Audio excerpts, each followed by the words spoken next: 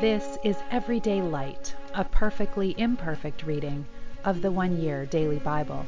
I'm Molly, a fellow pilgrim on the road to the kingdom, and it is a joy to have you traveling this journey with me, with the Word of God as a lamp to our feet and a light to our path.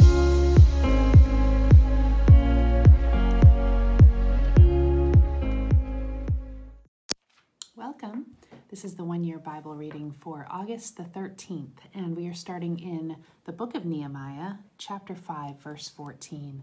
And Nehemiah, along with many people along, especially those who were living along the edge of the wall of Jerusalem, have finished building the wall, or about to.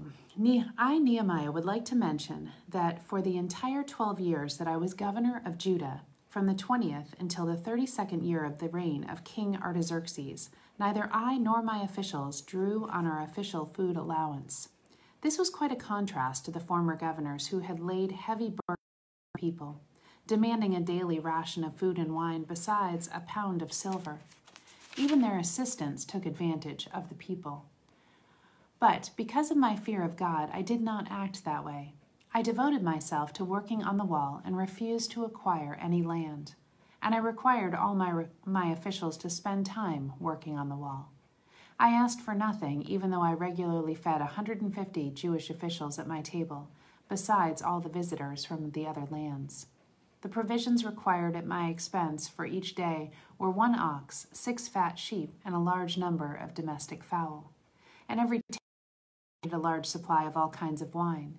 Yet I refused to claim the governor's food allowance because the people were already having a difficult time. Remember, oh my God, all that I have done for these people, and bless me for it.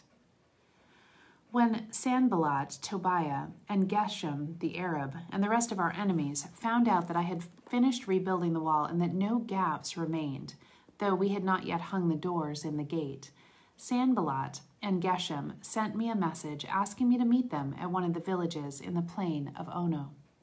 But I realized that they were plotting to harm me, so I replied by sending this message to them. I am doing a great work. I cannot stop to come and meet you.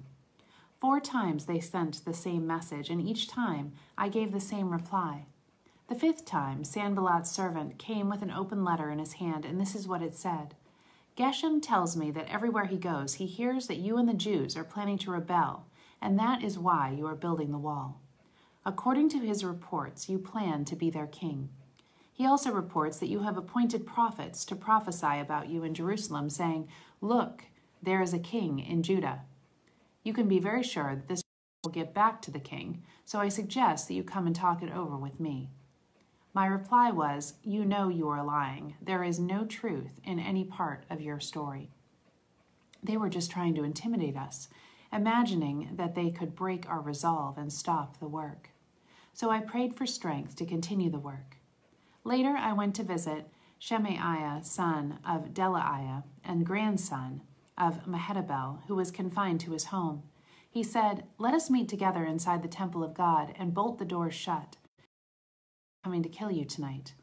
But I replied, should someone in my position run away from danger? Should someone in my position enter the temple to save his life? No, I won't do it. I realized that God had not spoken to him, but that he had uttered this prophecy against me because Tobiah and Sanballat had hired him. They were hoping to intimidate me and make me sin by following his suggestion.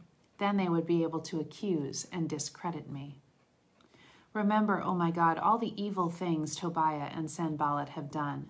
And remember Noadiah the prophet and all the prophets like her who have tried to intimidate me. So, on October 2nd, the wall was finally finished, just 52 days after we had begun. When our enemies and the surrounding nations heard about it, they were frightened and humiliated. They realized that this work had been done with the help of our God. During those 52 days, many letters went back and forth between Tobiah and the officials of Judah. For many in Judah had sworn allegiance to him because his father-in-law was Shechaniah, son of Arah, and because his son Jehohanan was married to the daughter of Meshullam, son of Berechiah. They kept telling me what a wonderful man Tobiah was, and then they told him everything I said, and Tobiah sent many threatening letters to intimidate me. After After the wall was finished and I had hung the doors and the gates, the gatekeepers, singers, and Levites were appointed. I gave the responsibility of governing Jerusalem to my brother Hanani, along with Hananiah, the commander of the fortress, for he was a faithful man who feared God more than most. I said to them, "Do not leave the gates open during the hottest part of the day. And while the gatekeepers are still on duty, have them shut and bar the doors. Appoint the residents of Jerusalem to act as guards, everyone on a regular watch. Some will serve at their regular posts and some in front of their own homes." At that time the city was large and spacious, but the population was small, and only a few houses were scattered throughout the city. So my God gave me the idea to call together all the leaders of the city, along with the ordinary citizens, for registration. I had found the genealogical record of those who had first returned to Judah. This is what was written there. Here is a list of the Jewish exiles from the provinces who returned from their captivity to Jerusalem and to the other towns of Judah.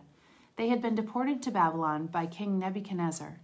Their leaders were Zerubbabel, Jeshua, Nehemiah, Seraiah, Reelaiah,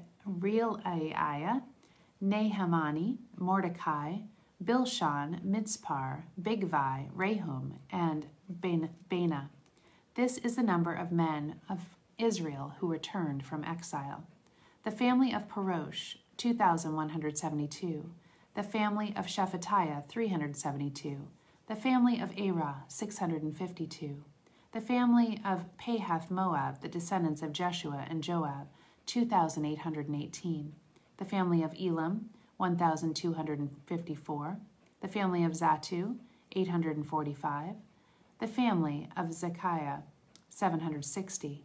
The family of Bani, 648. The family of Bebai, 628. The family of Azgad, 2,322. The family of Adonikam, 667. The family of Bigvai, 2,067. The family of Adin, 655. The family of Ater, the descendants of Hezekiah, 98. The family of Hashum, 328. The family of Bezai, 324. The family of Jorah, 112. The family of Gibbar, 95. The peoples of Bethlehem and Netophah, 188. The people of Anathoth, 128. The people of Beth Azmatheth, 42. The peoples of Kiriath Jearim, Kephirah, and Beeroth, 743. The peoples of Ramah and Geba, 621. The people of Michmash, 122. The peoples of Bethel and Ai, 123. The peoples of Nebo, 52. The citizens of Elam, 1,254. The citizens of Harim, 320. The citizens of Jericho, 345. The citizens of Lod, Hadid, and Ono, 721. The citizens of Sanaa, 3,930.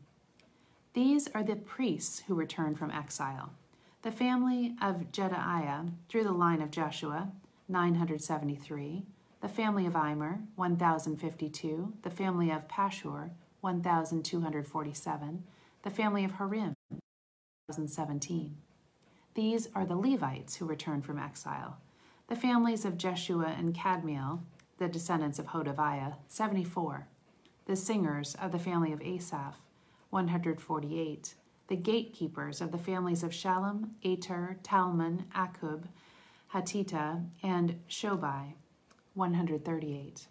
The descendants of the following temple servants returned from exile: Ziha, Hasufa, Tebaoth, Keros, Sieha, Padon, Labana, Hagabah, Shalmai, Hanan, Gidel, Gahar, Reaiah, Rezin, Nekoda, Gazam, Uzzah, Paseah, Bezai, Meunem, Nephusim, Bakbuk, Hakufa, Harhur, Bazluth, Mahida, Harsha, Barkos, Sisera, Tema, Neziah, and Hatipha. The descendants of these servants of King Solomon returned from exile: Sotai, Sophereth, Peruda, Jalah, Darkon, Giddel, Shephatiah, Hattil, Pokereth-Hazzabaim, and Amai. In all, the temple servants and the descendants of Solomon's servants numbered 392. Another group returned to Jerusalem at this time from the towns of Telmelah, Tel-Harsa, Kerub, Adon, and Imer. However, they could not prove that they or their families were descendants of Israel. This group included the families of Delaiah, Tobiah, and Nekoda, a total of 642 people. 3 families of priests, Hobaiah, Hakaz, and Barzillai, also returned to Jerusalem. This Barzillai had married a woman who was a descendant of Barzillai of Gilead, and he had taken her family name. But they had lost their genealogical record, so they were not allowed to serve as priests. The governor would not even let them eat the priest's share of food from the sacrifices until there was a priest who could consult the Lord about the matter by means of sacred lots. So a total of 42,360 people returned to Judah. In addition to 7,337 servants and 245 singers, both men and women. They took with them 736 horses, 245 mules, 435 camels, and 6,720 donkeys. Some of the family leaders gave gifts for the work. The governors gave to the treasury 1,000 gold coins, 50 gold basins, and 530 robes for the priests. The other leaders gave to the treasury a total of 20,000 gold coins and some 2,750 pounds of silver for the work. The rest of the people gave 20,000 gold coins and about 2,500 pounds of silver and 67 robes for the priests. So the priests, the Levites, and the gatekeepers, the singers, the temple servants, along with some of the people, that is to say, all Israel, settled in their own towns. 1 Corinthians chapter 8, verses 1 through 13. Now let's talk about food that has been sacrificed to idols. You, Corinthians, think that everyone should agree with your perfect knowledge. While knowledge may make us feel important, it is love that really builds up the church. Anyone who claims to know all the answers doesn't really know very much. But only the person who loves God is the one God knows and cares for. So now, what about it? Should we eat meat that has been sacrificed to idols? Well, we all know that an idol is not really a god, and that there is only one God and no other. According to some people, there are many so-called gods and many lords, both in heaven and on earth. But we know that there is only one God, the Father, who created everything, and we exist for him. And there is only one Lord, Jesus Christ, through whom God made everything, and through whom we have been given life. However, not all Christians realize this. Some are accustomed to thinking of idols as being real. So when they eat food that has been offered to idols, they think of it as the worship of real gods, and their weak consciences are violated.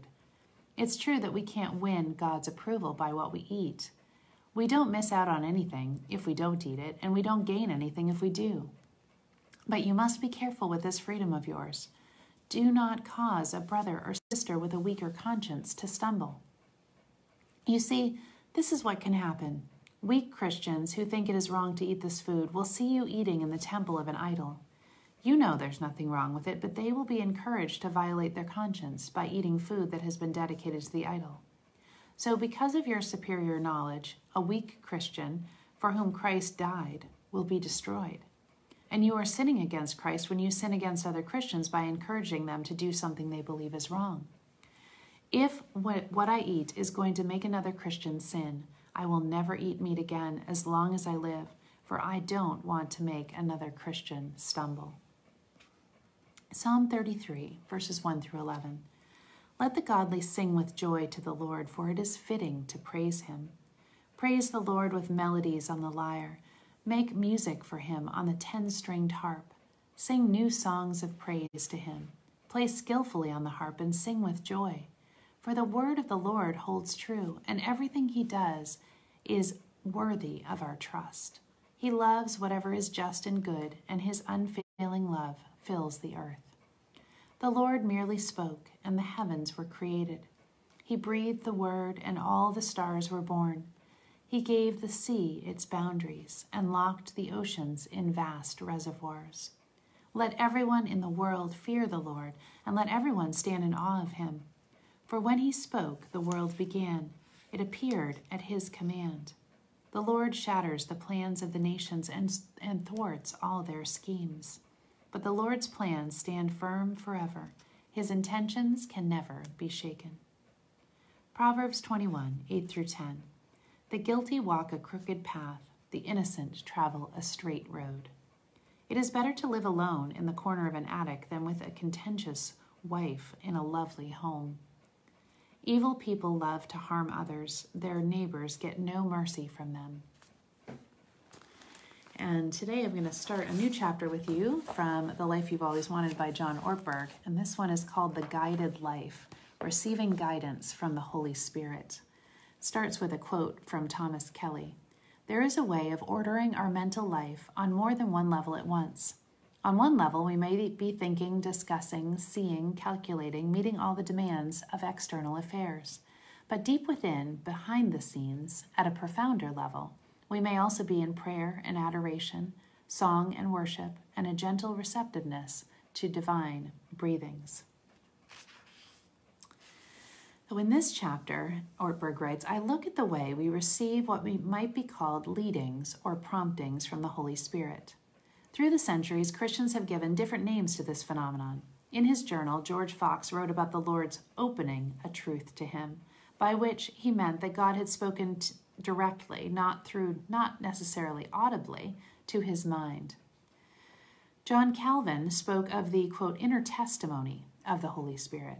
St. Ignatius talked about, quote, movements of the soul, thoughts or desires that could be, in fact, gifts given directly to us by God to move us closer to him.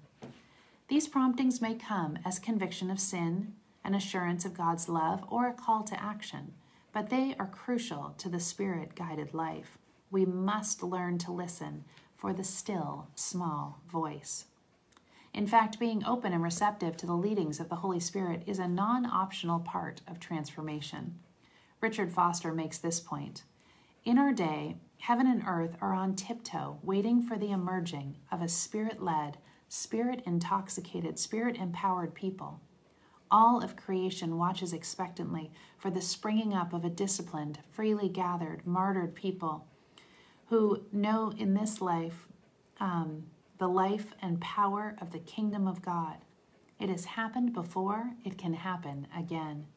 Such a people will not emerge until there is among us a deeper, more profound experience of an Emmanuel of the Spirit, God with us, a knowledge that in the power of the Spirit Jesus has come to guide his people himself, an experience of his leading that is as definite and as immediate as the cloud by day and fire by night.